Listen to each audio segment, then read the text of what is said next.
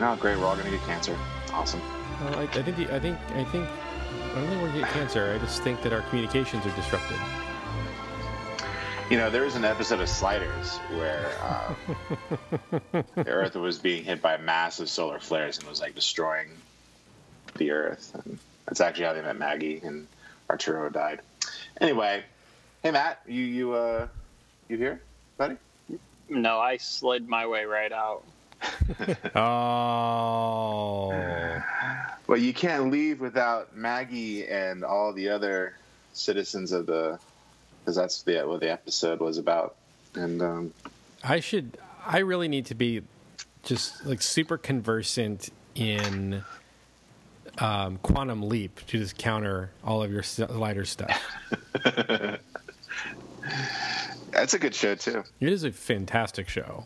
It's a great episode. You mean the show with the guy who is inadvertently jumping through time and dimension and unable to get back to the original one, so he keeps randomly jumping to different bodies and places, hoping that someday he'll get home? That one? Yeah. That one, yeah. Yeah. Is that Sliders or is that Quantum Leap? You tell me which one I just described. Sliders is significantly different, my friend. Yeah, Quantum Leap. You just described Quantum Leap. There's also a round before Sliders.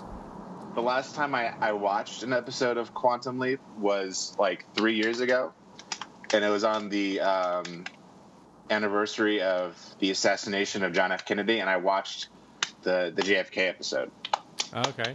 And it's actually really good because he leaps into Lee Harvey Oswald, and Lee Harvey Oswald, he's like so evil that he's actually like turning Sam evil. So like he can't stop Oswald. Is that like an episode when he's just like the cool guy from the future that can do that, or is that after God apparently is in control of him sliding? Whoa, I have no idea. I don't know. I know about as much about Quantum Leap as Chuck knows about Sliders. But it took that turn, right? That no, at some point it became like it was like another, like a higher power in control of him sliding.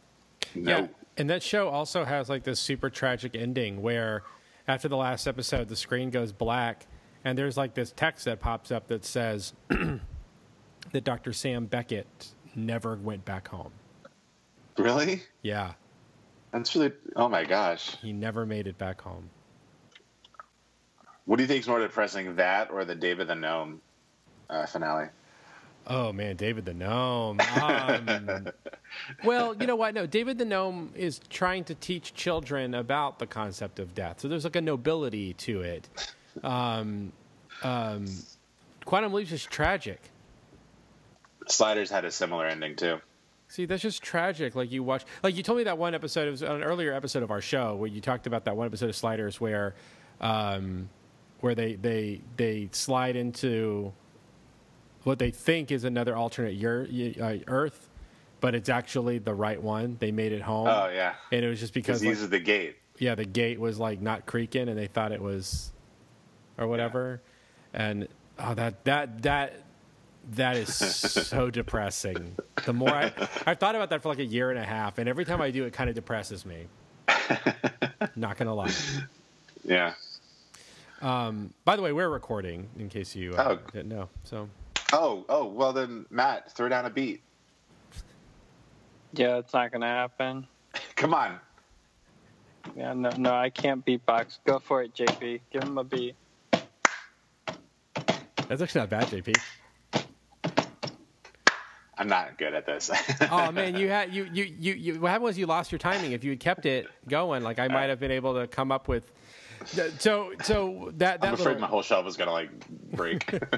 that whole interlude was due to one of our listeners, a self-described biggest fan of the show, who we're gonna have to edit this guy. I need their name. I'm gonna realize I can't say their. I can't. You can't look it up. I'm going to look it up, but I realize I can't talk about them. Good thing we're not doing this live. That'd be really annoying. Really bad. Wild and Holy.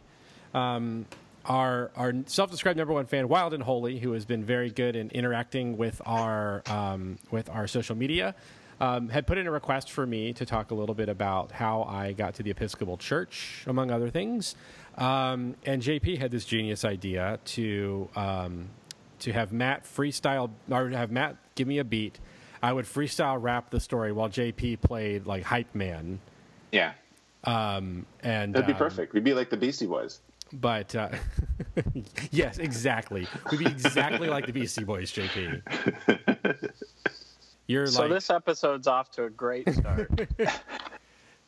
Because all my jokes are landing tonight. Every single one of them. Everything we've done so far has landed. Well, I mean, I thought things were funny. Kids, don't take a 2-hour nap in the evening. Just don't. Not when you're like 35. All right. So what are we talking about, John Post? We're talking about you, Chuck. We're talking. This is all about you today. It's all about me. Our number one fan. Shout out. Because it's all about you. What was his name? Aaron Spicoli? It's Wild and Holy, but I keep wanting to say Houses of the Holy, which is a Led Zeppelin album. Anyway, Wild and Holy. Spicoli, you're getting your wish tonight. Actually, I should be honest here. His screen name is Wild and Holy. His actual name is Jameson Gleason. Does he want us to share that? Mm-mm. Well, it's on his Instagram. Like if you click on his Instagram. Well, if it's on that gram, that's all right. It's on the gram. So what's up, Jameson? James. It's on that gram. Gleason. Cool. So yeah. Glee. God, we're gonna turn into that reggae channel. We just lost our fan. We totally did. Nobody likes us. Our number one fan, Jamie Glee, and then a whole bunch of Russian bots. They treat us well, those Russian bots. So we're talking about me, and we're doing this. Huh? We're going to talk about. So what about me? It's an origin story, Chuck. Chuck, the origin story. The origin story of Father Chuck. We're talking about not. I shouldn't say origin story. This is not. We're not going to do an origin story. Origin stories are boring anyway. It's true. Unless you're Spider-Man. We're going to talk about your journey to the Episcopal Church, the filthy, dirty Episcopal Church.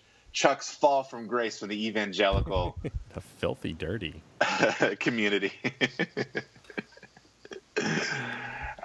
We lost one, folks. We lost one. Yeah, you did. So this is going to be about Chuck and how he became Episcopalian. Yeah, because I mean, I'll be honest. And, this is a question that I actually get a lot. So I'm actually glad that our friend Jameson asked this of me, because it gives me an opportunity to kind of say to people.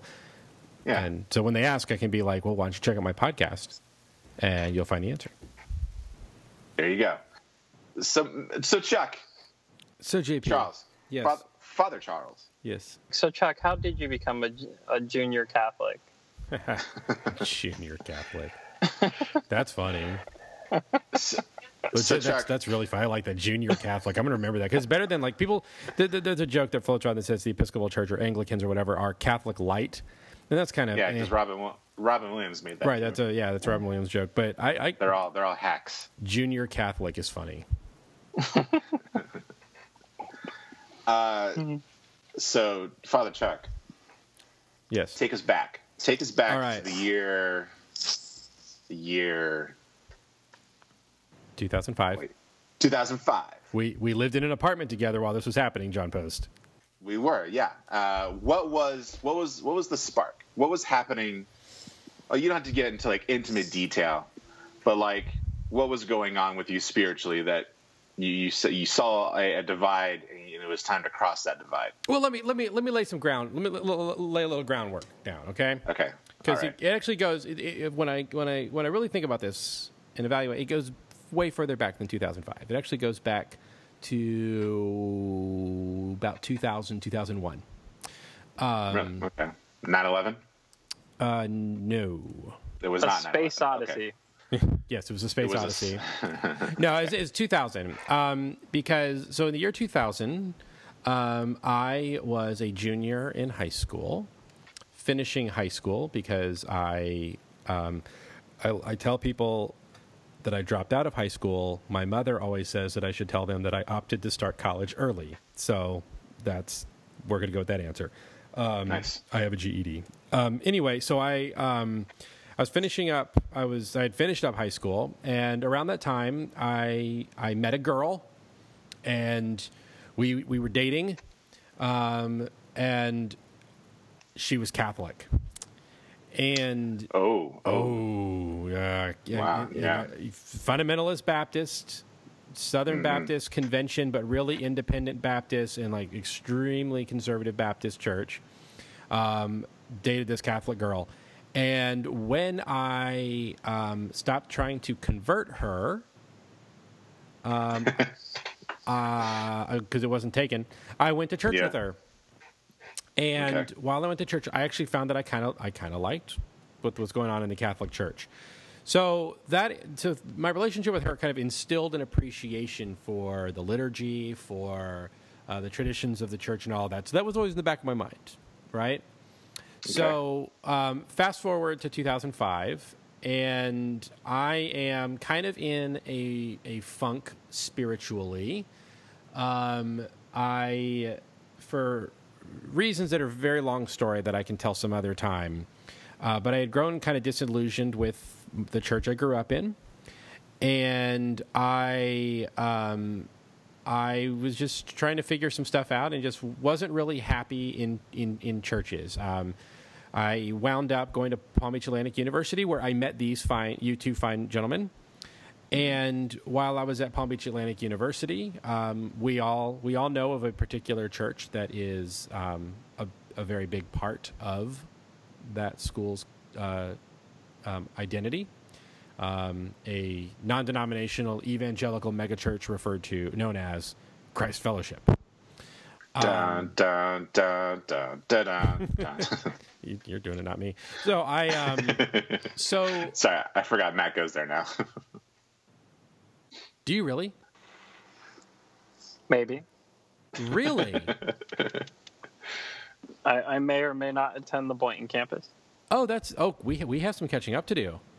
Mm-hmm. Yeah, we do. That's another episode. Ooh, maybe this is the episode. Maybe this is the episode. Is how we got to the churches we're at. This is both people's journeys.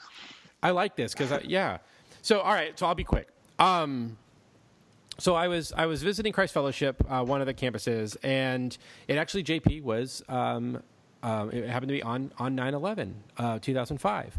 I went to a Sunday service, and it was overly patriotic, and that which bothered me. But it was also, they chose to have communion on that Sunday because they didn't do communion every Sunday, but they did it on that Sunday. So in addition to like fighter jets and American flags, they then did communion. And communion, this is actually what bothered me more than anything was the way they handled communion. And I don't know if this is how it still is. So Matt, you can correct me on this at some point. But what I didn't like was that there was almost no explanation and almost no reverence to communion. They had bread and grape juice on tables set around the room. And they said that as you feel led, you should get up and you should go take a piece of bread and have some grape juice while the music plays. And the band played like a rocky version of Old Rugged Cross while scenes from the Passion of the Christ movie played on a big screen behind them. And the whole thing was just it was just irreverent and kind of corny, and it just really bothered me. And so I walked out with with another girlfriend, a different girlfriend than the Catholic girlfriend, but I was attending the church with. And I said to her, that's it, we're becoming Catholic. I said, I've been spending several years trying to find a church where I'm happy. I just can't find a place where I'm happy. We're going to go become Catholic. And she said to me, well, hold on, let's not get too ahead of ourselves. She says, why don't we go visit my grandparents' church? They go to Bethesda by the Sea. Now, a light clicked on in my head, JP. JP and Matt both know, and actually anybody who watches the news nowadays knows probably, if you've seen the pictures, that Bethesda by the Sea is a beautiful, beautiful church in Palm Beach. Our current president attends there when he is around. Yeah, I saw it in the news the other day. Yeah, because he was there for Easter. For Easter, yeah. And it's like, yeah, that's where I used to park when I went to the beach. yeah. Actually, those were a lot of people park. But yeah, so the church is a beautiful, beautiful church, stone Gothic church. A lot of people think it was built in the 1500s. Just this gorgeous, gorgeous church. And I had been in that church all throughout our freshman year at PBA, where I really liked the church, and I liked to sit in the church and just be in it, but I never thought about worshiping there because it always felt kind of off limits to me. Again, growing up in the tradition that I grew up in, it was sort of, this was not real Christianity or something. So we went, and I loved it. My first Sunday in the Episcopal Church was very weird because, first of all, I was wearing a blue blazer and khakis and actual dress shoes, and JP knows how I feel about like having to wear shoes and stuff. Yeah. So, I had a lip ring at the time. It was fun. Anyway, but I wasn't super happy about being at the church, having to be dressed up. I just didn't like that because I was used to being very casual and all those things. Well, so we're walking around the corner, and I see this woman in a Lily Pulitzer dress walking a Chihuahua in the front doors of the church. And I remember looking at my then girlfriend and saying, what the hell are we doing here? Never mind. I think I want to go. And she's like, just come on. So I walk into the church, and there are dogs, and there are cats, and there are lizards, and there's like just chaotic amounts of animals all over this church. And I'm, what is going on? And I see the bulletin says that it is the blessing of the animals in honor of the feast of St. Francis. And I was like, okay, dogs in church for a feast day. That's kind of cool. So, which this kind of relates to something that happened that Keelan and I have joked about. Keelan, friend of the show, for those who haven't listened to all the episodes. Keelan and I grew up together, and we always joked that whenever we visited another church, it was always on the day when something was out of the ordinary, and that during the announcement, somebody had to say, if you're visiting with us today, it's not always like this. And so it was very fitting then that I would be at the Blessing of the Animals for my first Sunday service in the Episcopal Church. But I loved it. And so then a few weeks later, I went back on a Wednesday service, midweek service. I actually didn't intend to be at a Wednesday service. I just wanted to hang out in the church, but they were having the service, so I stayed. I skipped class to go to church. And anyway, so around that time, I was in a spiritual formation class, and the teacher, Mr. Victor Copan, a very wonderful and smart man, had us learn a little bit about other Christian traditions and denominations. And so in the book that we were reading, it talked about Anglicanism or the Episcopal Church, and I really liked what it had to say in there. And so this was all kind of happening at the same time. And so on that Wednesday service, I sat in the church and I read through the Book of Common Prayer, and I found that I really liked what it said. I liked the tradition. I liked the idea of the church being old. And you know me, JP. It was also kind of cool to be like, I'm going to go to this old stone church. Oh yeah, it was such a fitting thing for me, right? And so but I really liked it. And so one of the priests came and he hung out with me afterward and talked and answered my questions and told me that if I really was interested, I need to come to what they call an inquirer's class. And so I went to the inquirer's class like the next week or whatever. And that first night, I checked the box for confirmation. I was like, this is what I'm going to do this. I'm going to take the plunge. I'm a member of this church. I'm going to get confirmed in the Episcopal Church. I love it. This is where I feel called to be. And that's really what it all boils down to, is I felt called to be there. So that's it's a little more detailed than probably you might have been looking for JP, but that's the steps, at least how I got there. Yeah. Well, I was at your confirmation, right? Yes, you were. Wasn't it? Yeah. That was in, that was 2008? 2005.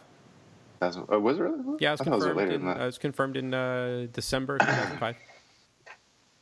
Yeah, I remember being like, I was definitely, in your orbit when this is all happening, and I was like fascinated by all of it. In my orbit, you slept in the bedroom next door to me. Yeah. Well, I mean, I kind of feel like it wasn't just. I think like as you kept taking that journey, though, even after we had, we were living with each other, I was still kind of like in and out in Bethesda with you every now and then. That's true. That's true. You were. And I just remember thinking like, I have nothing against this. This is actually wonderful. Yeah. I was never like offended by it or shocked. I mean, the only shock was that like is how much I enjoyed it. But I want to. I mean that's actually a great detail, Chuck, and it's really interesting to hear. But I want to go back to the first time you went to Catholic church with your then girlfriend, and you said that you liked it then. Yeah. What was it about that very first time that you really liked? Was it just because it was different? It was different. I mean, my whole life I had been told that Catholicism was a cult. Really? And I was raised on Chick tracts. I mean, so I just had this idea that like there was something completely wicked and wrong about this whole thing, but I'd never been in it before. I mean, the only time I'd been in a Catholic church before that I had any recollection was my cousin Amanda. When she was born, she was baptized Roman Catholic, and my aunt really wanted us to go, and we went, but we sat in the very, very back of the church. And I mean, I was young; I was like 9. I don't really remember much about it. I just remember the church being very dark. But my grandparents, my mom, all of us, it was like this was bad. This was super wicked, because our pastor had told us it was. And so, yeah, it was just this. There was just this off limits aspect to it, and especially with the Baptist church we were at that time, just the culture of it just really kind of reinforced these really negative stereotypes about Catholicism and all that. And so I went fully expecting it to be just wrong, and then when I'm listening to the priest like talk about Jesus and talking about Jesus as Savior, and I see the language in the liturgy about it, like, oh, this is all really familiar stuff. Like I wasn't on board with the idea of like Jesus being present in the Eucharist or anything like that at that time.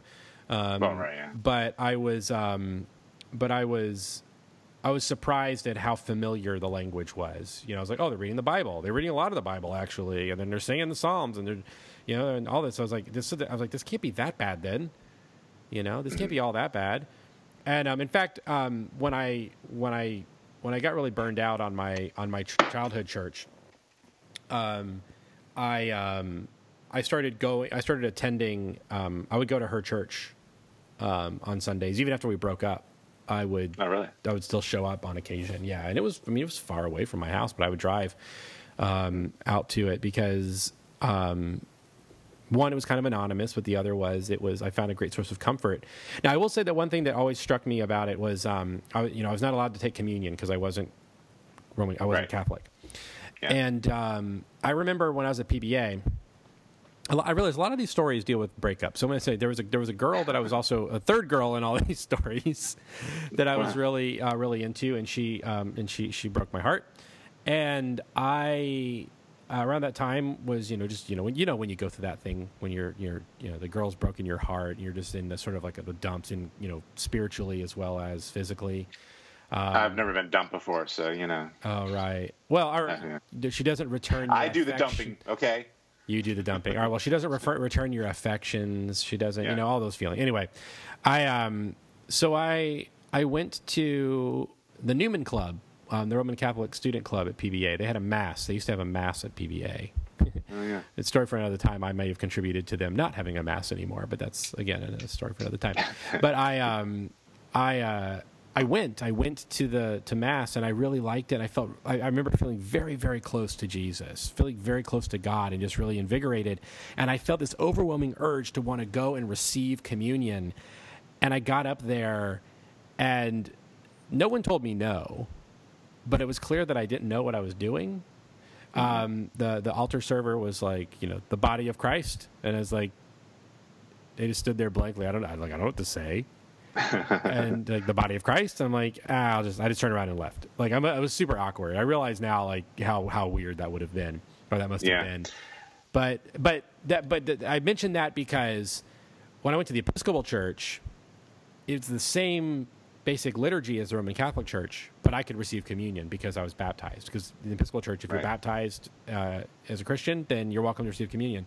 And so from day one, I was able to receive communion, and and that's something about the Episcopal Church I always really, really appreciated, and I still very much appreciate. And it's definitely something of ours it's definitely a benefit of ours and a blessing of ours that, you know, most people can kind of walk in off the street and have the full experience of the church service rather than having to jump through a bunch of hoops.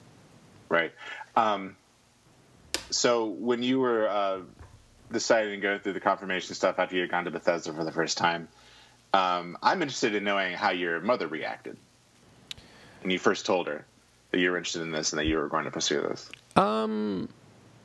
I think, you know, it's really my mom. Well, I think at this point, I'm trying to think of how I'm going to answer this because my mom listens to the podcast. So yeah, I actually really don't know how. I mean, I think she was positive to me finding something that made me happy in terms of church. But I also think at that point she was kind of picking her battles because, like, you know, as I mentioned already, I went off and got my lip pierced, and she was super unhappy about that. And I think so. My mom looking at this and being like, "Oh, he's going to church. He found a new church. That's cool. We'll support that." But now that my mom was confirmed in the Episcopal Church in 2008, and I think it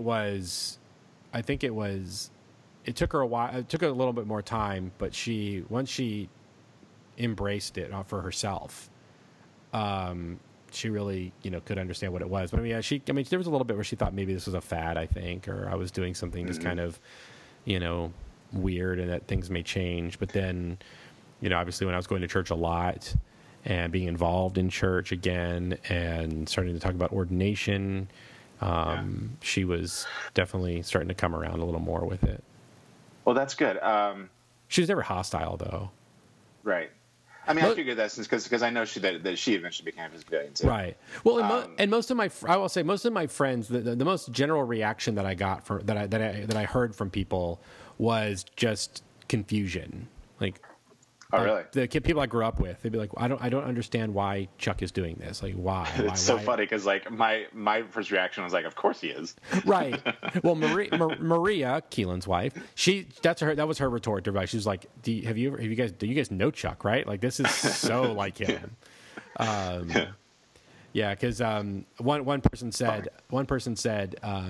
I just don't get why he's always so countercultural and edgy. I don't get why he's he's countering your culture, fool. Right. It's like, what's more counterculture than going into a stone church with stained glass windows and listening to Gregorian chant, you know? I mean, and organ music when all the other churches are trying really hard to be cool. So like the most resistance you got was just confusion. There was no like side eye. There was no like no cutting you off or.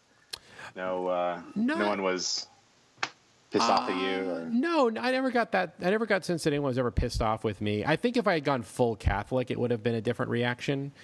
But I'm glad I didn't. I mean, obviously, I'm very happy where I'm at. But what I just say as a side note was interesting is because being Episcopalian kind of puts you one foot within traditional mainline Protestantism and puts the other foot in with like Roman Catholic Christianity because we're so similar.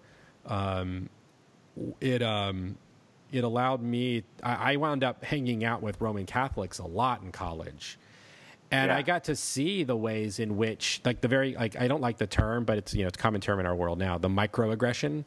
I got to see a lot of the kind of various microaggressions that Roman Catholics experience at an evangelical university, and of course, at that time, I had a platform. I was a writer for the school newspaper, and so I would frequently take up these causes through my writing. But it was that was an interesting thing to experience. I mean, it was also weird being I was as far as I knew, the only Episcopal student at PBA while we were there. The only Episcopalian. They were faculty. Scott. Oh, you mean Guild? Yeah, Scott, wasn't he? No, Or was, super Roman Catholic. oh, really? Oh, Yeah. Okay. All right. Matt, do you have any Matt's really questions quiet. or comments, or you want No, I mean, I pray for Chuck's soul every night, so it's fine.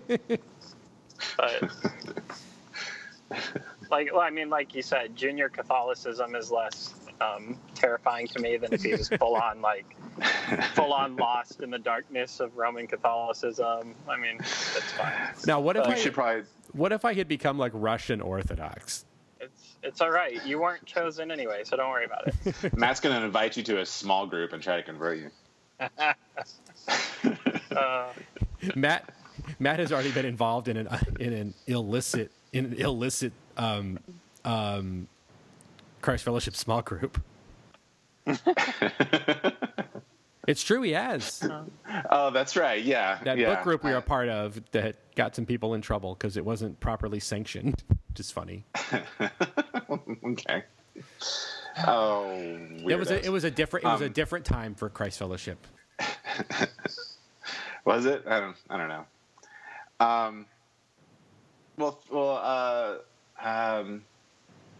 So do you have any questions or anything, Matt, or like anything you want to talk about, or? Yeah, I kind of lost you on my end for a second. Did you say, do I have any questions? Yeah, like, is there anything you want to ask Chuck about his journey or add to the narrative? How did you react? So many questions. Like, Chuck, how did you stray so far?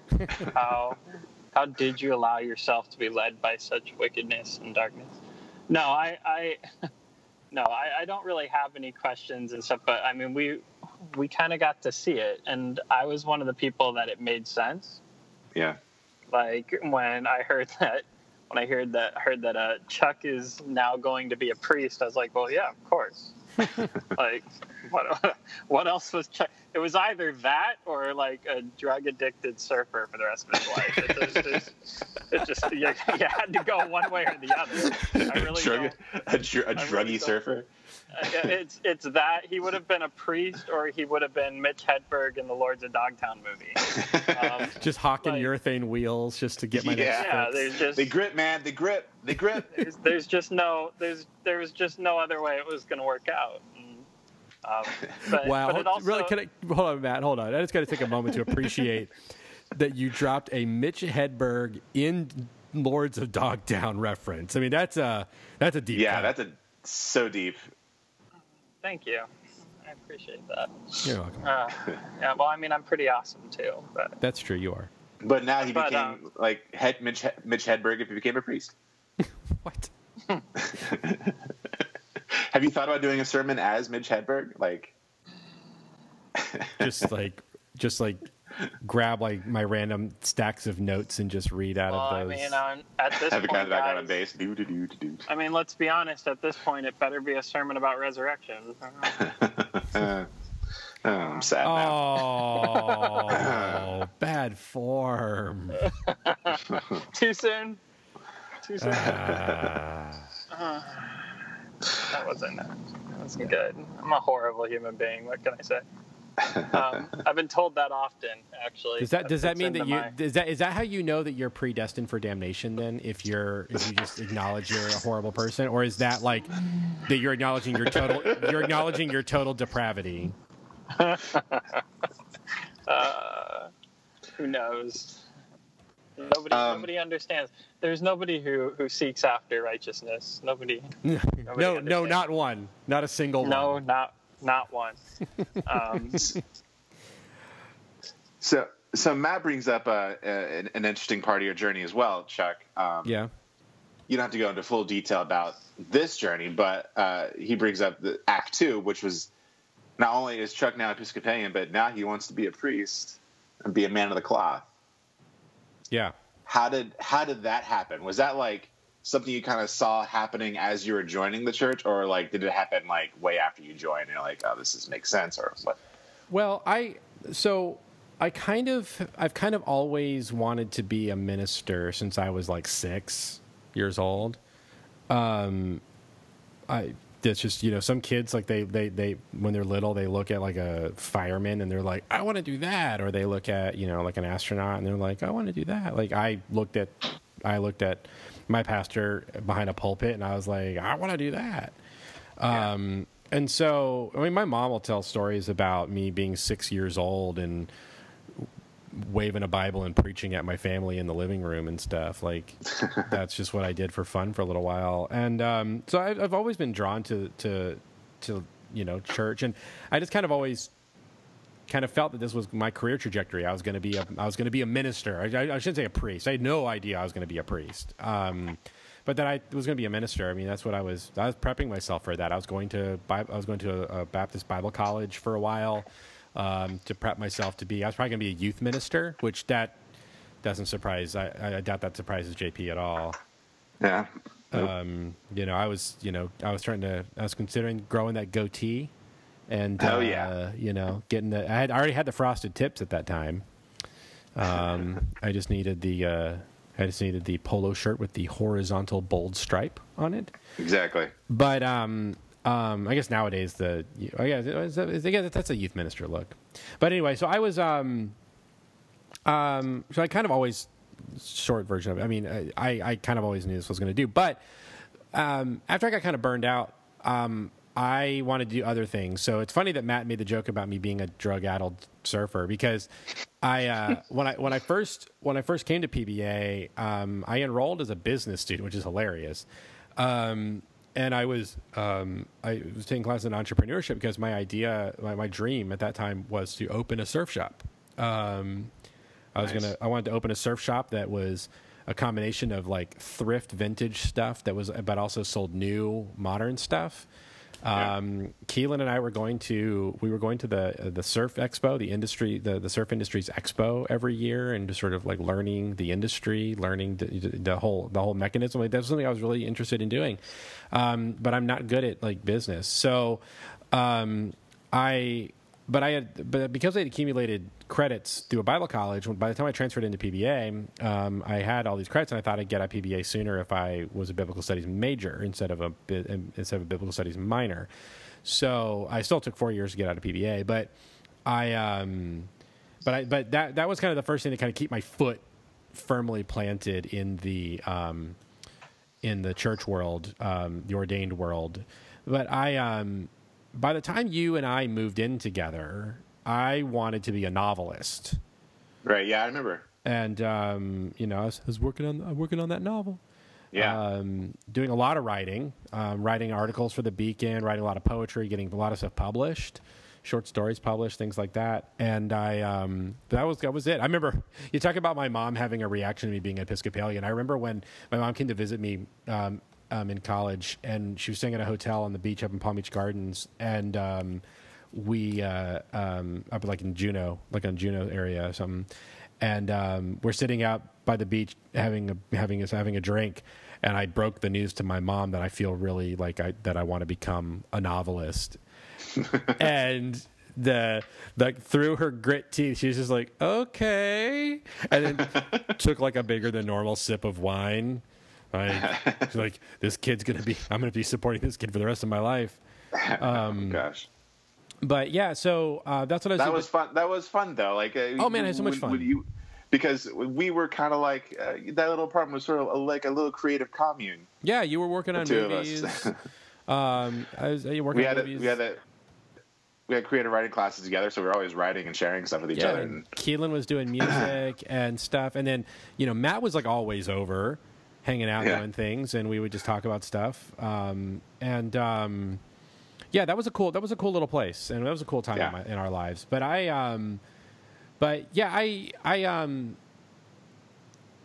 that's when I started to reconsider once I got the Episcopal Church, I started to reconsider ordination. What the catalyst? You mentioned Scott, our friend Scott. Scott was Roman Catholic. I was taking creative writing classes with him, and he asked me if I wanted to become an Episcopal priest. And I was like, I don't know about that. I was like, I really want to be a writer. And he goes, well, those two things aren't mutually exclusive. Plenty of Episcopal priests have been novelists and authors and blah, blah, blah. I was like, oh. Yeah. And that was when that was the next time a light clicked in my head. It was like, oh, maybe I could do both. And then later, Scott and I went with one of our professors, Dr. Perry Hildreth, philosophy professor. The three of us hiked on the Appalachian Trail. And it was during that hike that I really felt the call. Really? Yeah, and then when we got back, we were up in North Carolina, and then I spent a couple days with my mom after the hike, and my mom and I went to the cathedral in Atlanta, the Episcopal Cathedral in Atlanta, St. Philip's, and I remember it's also a very beautiful church. I remember saying to my mom, I was like, I could spend all day in here, and my mom said, well, that's significant. You should pay attention to that. Like, if you're willing to spend all day in a church, it's a pretty good indicator that maybe you're called to ministry. So those are the two biggest like voices that I heard that led me down this path. And so when I finally talked to Father Drew, who was my mentoring priest and the guy who first talked to me about getting confirmed and all that, when I told him that I was thinking about ordained ministry, he said, I was waiting for you to come see me. He was like, I recognize that like right off the bat. So in some ways it's always been a part of me, but then but I had a little winding road to get there, and but here I am. I love how wholesome your story is, Chuck. How wholesome? Yeah, because it's like, I don't know. I'm so used to after my second stint of rehab. That's when I decided. I gave my life to the Lord, like while I was like finishing a fifth of Jack, waking up at noon in a gutter. Just waking up in a random alley every night. That's kind of like Brendan Manning. That was sort of his story. Yeah, not to not to speak ill of people who have gone wayward and had to use it. You know what I mean. Well, it's just. But it is fun. I mean, I'm telling sort of one side of it. I mean, at the same time of all this, I mean, it was college, and like I was questioning and challenging and reevaluating everything. And I think about how, a lot of people when they go to college, they grow up in a particular kind of Christian environment. They often get to college, they get exposed to different things, and they wind up becoming, what I call white people Buddhist. Where they're, you know what I mean? Yeah. They go a whole semester without wearing shoes. Yeah, right. I mean, I would have been on board with that, but but there's that, but they that kind of Trustafarian kind of thing, and very spiritual. Dreadlocks. Yeah. Dreadlocks. I definitely wanted white guy dreadlocks. I'm so glad I never went that route, man. So glad. But so that's what happened. But for like me going to an evangelical school like we did, I mean. Me becoming Episcopalian was sort of like, kids going to Berkeley in the 60s and becoming Buddhists or Hindus, it was, or Hare Krishnas. It was, it was that version of that. But it kind of came out of a whole time of, experimenting. I mean, I'll own the fact that during that time, like, I smoked pot on a few occasions, did salvia that one time, was drinking, That's a yeah, I know. You weren't there when that happened, and I flew through space. I have no idea what you're talking about. And I was drinking a lot. I mean, we were going to the, I was a lot of O'Shea's, man. A lot of times O'Shea's. But in a way, and Respectables, right? You ended up at Respectables. Yeah, I mean, the thing about the Episcopal Church that I always appreciated is that they were, it wasn't like wrong for me to do that. Like I could show up to church with a hangover and people in the pews would laugh. They would be like, "Oh yeah, we've been there before," not like where you have to kind of hide it or something from what you find in other church traditions. Yeah, we'll talk about this at the small group, Chuck. Yeah, right. So so there was like a bunch of things going on that were, it was a bunch of challenging and reevaluating things, and it's kind of remarkable that the end result is I became a priest. Well, it's like Matt said, I very easily could have gone the other direction. I could have been, selling my last surfboard for an 8-ball or something. Just hanging out in a VW van and just, there was a time writing your novel on a typewriter. I honestly living in Portland. There was a time where that was all very much like something I was thinking about. I think a lot of us are kind of bracing ourselves for that. What, for me? Yeah. Just buy a VW bus, like a busted one, and like get it to Portland or go get it to Northern California or something. Yeah, okay, because you were also kind of part of a contingent of students who were really into writing and really into Portland. I remember that. Yeah, but that's also because we were like, well, me in particular, I was like fanboying hard on Donald Miller. Right. Yeah, exactly. You know, like if we did this podcast, if we had done this podcast like 10 years ago or so, well, maybe longer, you know, we would be talking about Don Miller the way that we talk about Rob Bell on this thing. That's very true. Although I think Matt would still be talking about Rob. Who's Rob Bell? That heretic. I don't know who that is. I enjoyed that documentary, by the way. I haven't seen it yet. I want to watch it. I enjoyed it. Did you buy it? Maybe. I love that you had to ask that question. Because I remember you had it when I saw it when I visited you, but we didn't watch it. Yeah, I don't know if you just rented it. No, okay. I pre-ordered it and got it when it came out. Okay. Well, Chuck, I love I do love hearing about your journey about becoming an Episcopalian and then also becoming a priest, and also just sort of your background and stuff. Matt. Hi. Yo. Hey, buddy. Can I ask you about Christ Fellowship? Yeah. What would you like to ask me about Christ I was going to ask you, how's it going? Wonderful. Are you enjoying it? Yeah. Here's what I'll say, because we've talked about Christ Fellowship before. Yeah. Back in the day. Here's what I'll say. We go to a specific campus, the Boynton one, if anybody's curious and is asking later. And we know the pastor and his wife of that campus. Okay. And we've absolutely loved going there. We've also visited the main campus just to see what it was like and have decided we will never go back. Okay. So I find Christ Fellowship very interesting. Yeah. Because it's almost like totally different churches. They just share the main message. Do they do satellite feeds from the main campus still? For the message they do. Really? Yeah, but how do you feel about that? Remember that? Because that's been a controversy for years and years and years and years. The statement that almost came out of my mouth, though, JP. Yeah.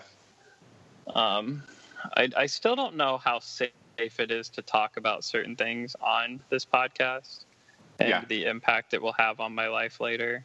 I wasn't really planning on asking you about that, to be honest. I was just going with the flow. So I don't know if this statement should be left in or not, but the statement that immediately came to mind is what I've learned is the sermon preached from the pulpit on Sunday isn't really that important anyway. Okay. It's actually true. So yeah. But anyways. Okay. Yeah, all right. Okay. Church has been going good. It's been going great. Good. You like where you are, and how long have you been going there? Since the end of December. Wow. Well, cool. Well, let me ask you something. As someone who kind of is now part of the Christ Fellowship culture and stuff, like, why do you think it's so controversial amongst other believers in the community of most of South Florida? Oh yeah, visit the main campus, and that question is immediately answered. I walked into the lobby. See, I'm going to be honest. I walked into the lobby, and my immediate thought was, what terminal is my airplane at, and what time does it leave? That's a good one. And the parking lot is like a theme park, like up on the light poles. They have like, you are in lot E1 kind of. Do they have trams like it doesn't? You can jump. My church had one. There may be large. There may be large golf carts driving around. Yeah, we had golf cart. Yeah. But no, you cannot visit the main campus and not understand immediately why there is controversy surrounding Christ Fellowship. But what I've also seen from the inside is some incredible things that Christ Fellowship has done. For example, and this is going to be an area that you can unpack, and we could go on for hours about this one, about why this is a controversial thing to talk about. But we, like I said, we went at the end of December. So like the first Sunday we walk in is kind of their year in review.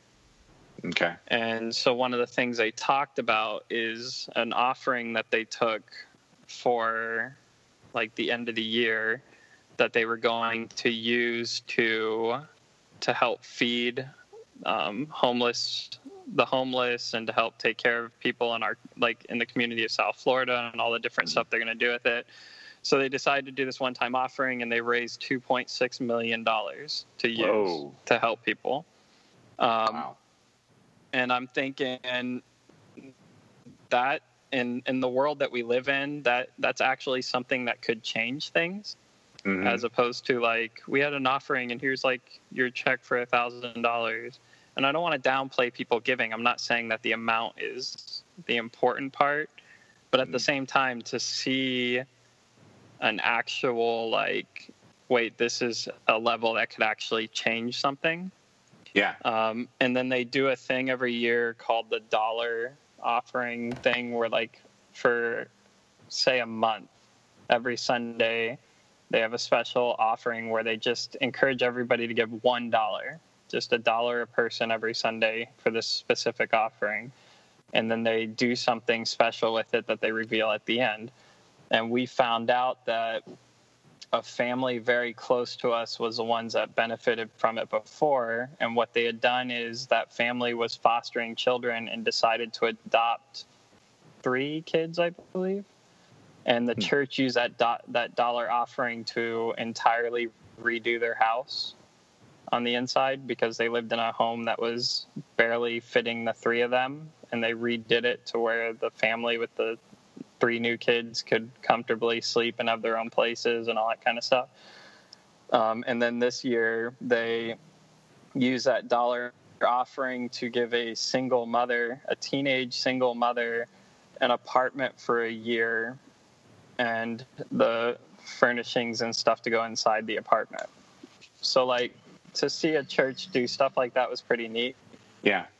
So that part of it's cool. The money aspect, though, becomes a very dangerous area to talk about, and is why churches like Christ Fellowship are controversial.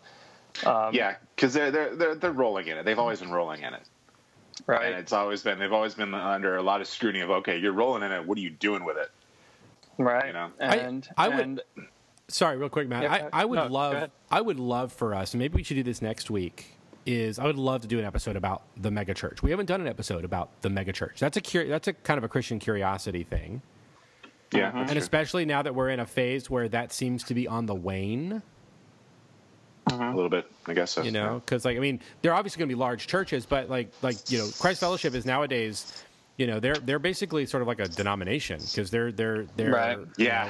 You know, where you say like the Boynton campus has they have stuff in common, but they have their own character and flair about it. Well, I mean, that's no different than the way that the Chapel of St. Andrew has its own character and flair about the Episcopal Diocese of Southeast Florida. You know, so and you know, so basically the main campus of Christ Fellowship is like a cathedral, and so that'd be an interesting thing to talk about, I think.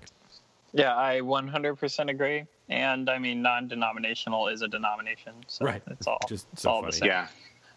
Yeah. But yeah, so it's been good, but we have yet to actually dive into it and get involved. We've just been enjoying the experience for the last couple months. That's good. And it's been a breath of fresh air for my wife and myself, and it has been nice to go to a place where people genuinely seem excited to walk in on a Sunday morning. I want to probe the hell out of this, but Well, Why, Matt? Why? Just Why? go for it. Just go for it. I mean, well, you see, I wrote a book, JP. I'm staring at it. Yeah, I've got it right here. Yeah, I wrote a book called Fix Me, Love Them, Christianity as It Should Be. If you haven't heard of it, that's okay. Nobody else did either. Available on Amazon. Available on Amazon. Fix Me, Love Them, Christianity as It Should Be by Matt Wells.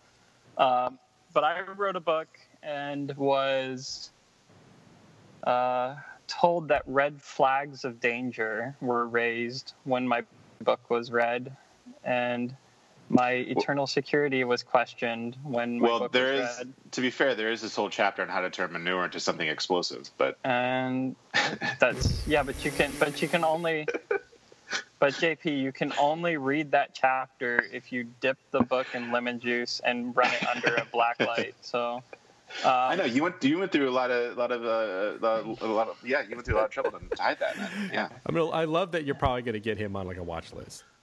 And each book is hand bound, and if you take it apart page by page and fold it a certain way of origami and connect the pages, there's a secret to world domination. Yeah, you lay the pages out in the shape of a pentagram. Yeah, in the shape of a pentagram, and light the right color candles at each corner. Signifying the north, south, west, east, and then you just lay down a fat beat. Guys, I'll probably sell one copy just from this, and that would be the best my book's done in about 2 years. So, but yeah, no. So you wrote a book, and some people where you congregated said red flag, Matt. Red flag. Actually, it was put. If your father read this book and he didn't question you about it, then I'm concerned about him also. Whoa! Oof. Keeping in mind that your father is also at the same church. I've heard this story so many times. You've never told me that. That's wow. Yeah. So, needless to say, it's been an interesting several years after that, and there has been so many other things since then. And there was one, we'll say very recently, as though it was like the end of December. And we decided it was time to just, go somewhere else. Because here's the funny thing. Here, Matt's going to be open in a way that I haven't been in a long time in this podcast, JP. Good. Probably because I was afraid of backlash, for being completely honest.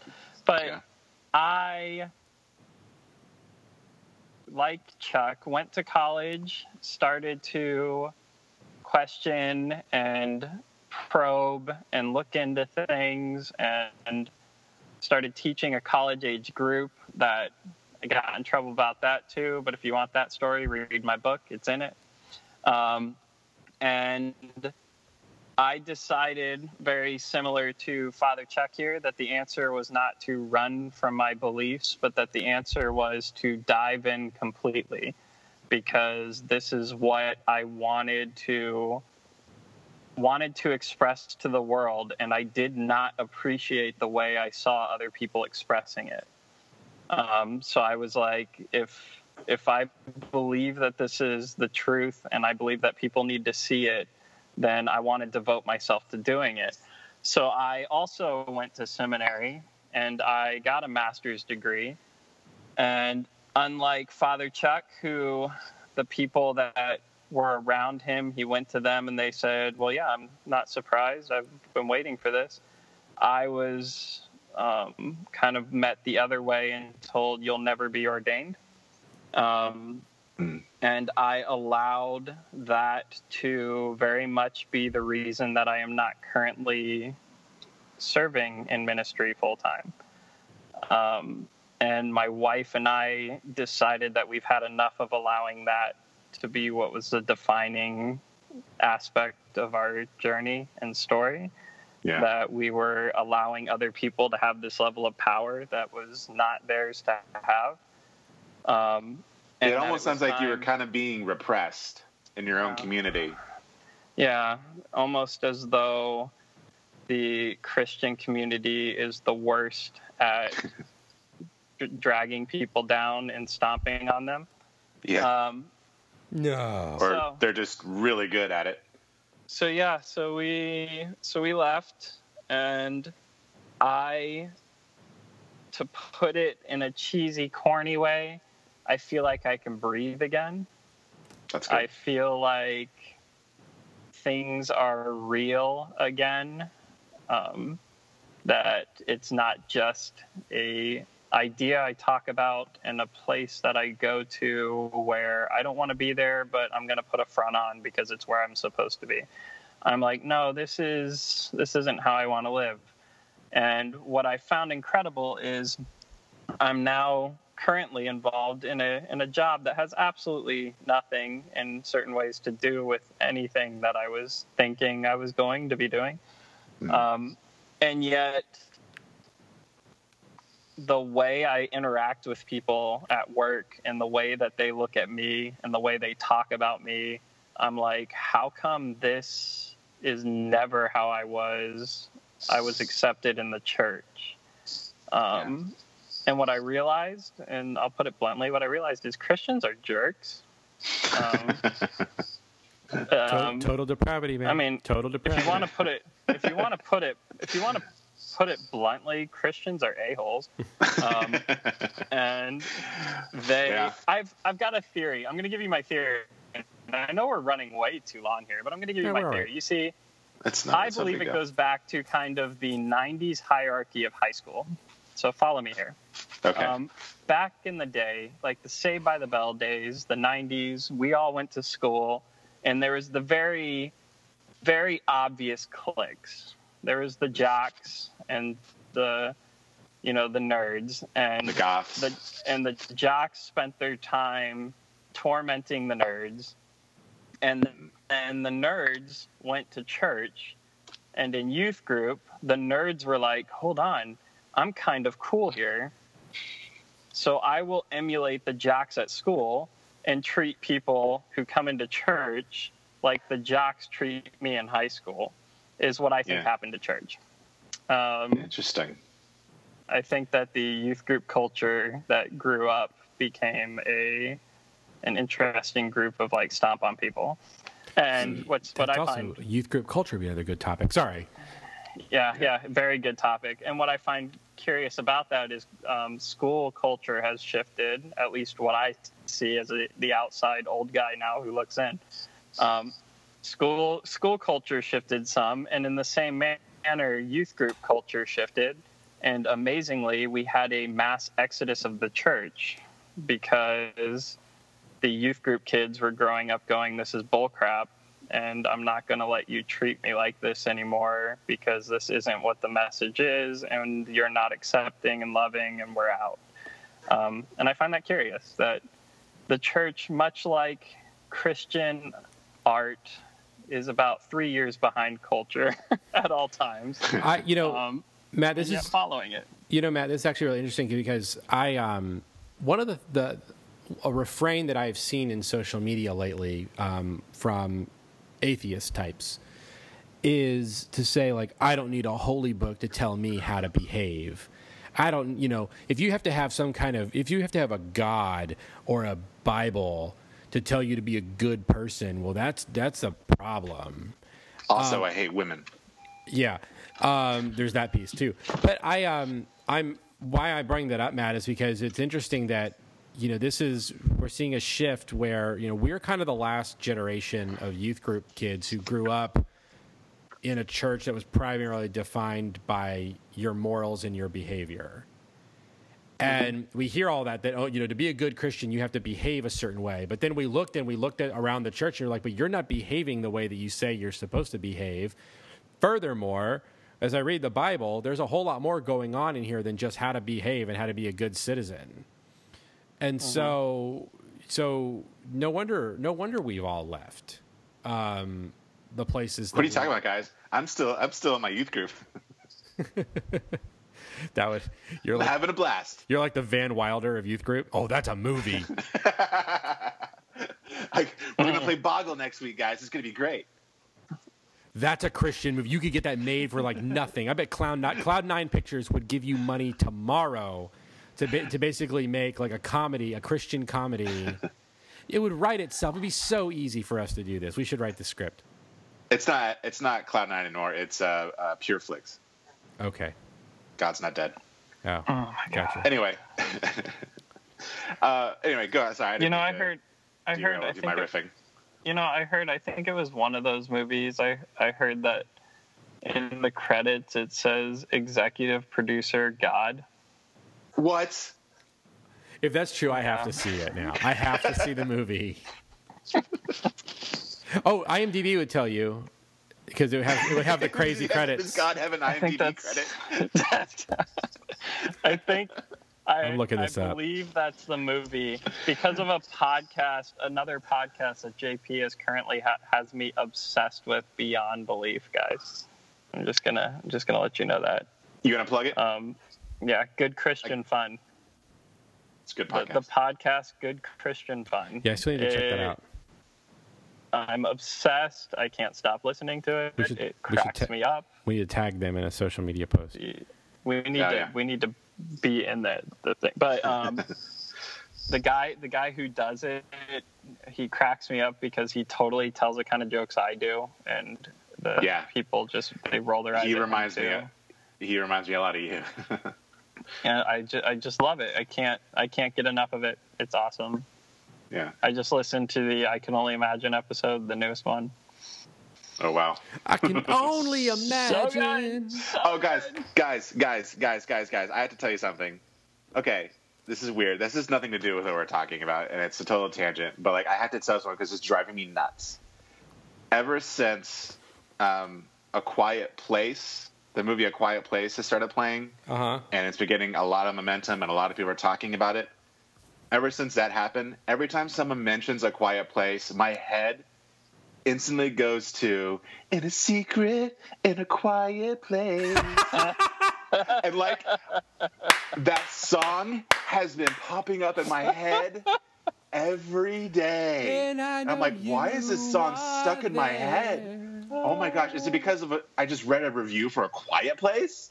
Mm-hmm. Thank you, JP, for ruining the movie for me now. I know you are. Which, for the record, I won't talk about because I think Father Fun wants to talk about that movie. Yeah. But yeah, I saw it twice. Oh, I haven't seen it. I really want to see it. All right, Matt. I'm going to be humming the song the entire movie. Matt. Yeah. You know me. Mm-hmm. Could I handle the movie? Oh, 100%. Okay. It's not... This is the only thing I will say. Like I said, I don't want to get into the movie because I think Father Fun's excited, so I want to see if that's going to happen. The only two things I will say: one, you absolutely have to see it in the theater with an audience. Right. I don't think it'll be nearly as good at home. And two, And two, it's not really a quote unquote horror movie in any way. I wouldn't even say it's really a scary movie. I told my wife the best comparison I can give it is it's a level without the humor, mind you. This is a very straightforward, dramatic movie. It's not humor in any way, but it's kind of like a Jurassic Park. Okay. It's a monster movie in the sense of animalistic monsters, not monster movie like Freddy Krueger.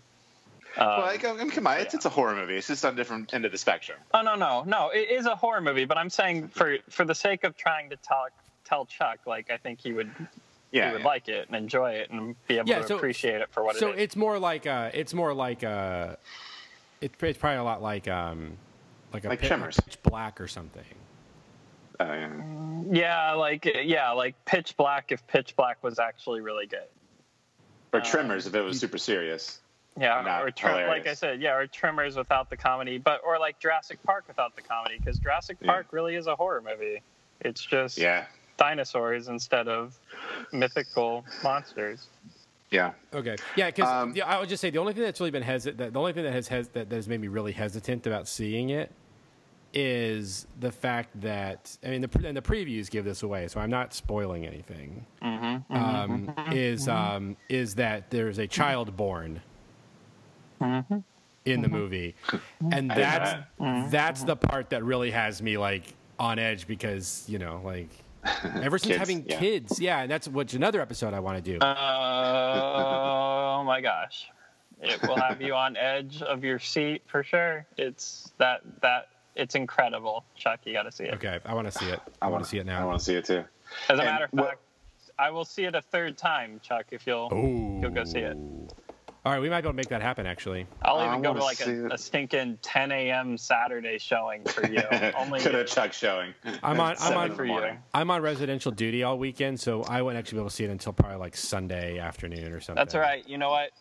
My schedule changes next week, and I'm off Wednesday and Thursday next week. Oh, well, I work both of those days. Well, I'm just saying, there's options. All right, we'll talk. We'll figure it out. I didn't mean to derail our subject with my condition. Oh, it's fine. We gotta end our hour-and-a-half episode at some point anyway. Well, considering that we haven't like recorded an episode in like 3 weeks, I think we're making up for last time here. Yeah. I'm pretty sure, by the way, JP, I have a cover of that song with the Insiders on my on my phone here. Let me see. It's driving me insane. Like it is driving me insane. I know that song is on the Insiders' Scalaluya 2, which is their ska covers of praise and worship songs. But the only song that I have on my iTunes currently from Scalaluya 2 is "Who Is This?" Not In the Secret. So I've had the stinking "What If Cartoons Got Saved" song stuck in my head, and because I blame that 100% on good Christian fun. Also, I'm just like sitting playing Super Mario Run, and then and your mother is so happy. Well, I guess that's all the time we have this week. Yes. By the way. Hello and welcome to Masters of Divinity. I'm your moderator, JP, and I'm here with Father Chuck. Hey, what's going on? And Matt Wells. And that's more time than we had this week.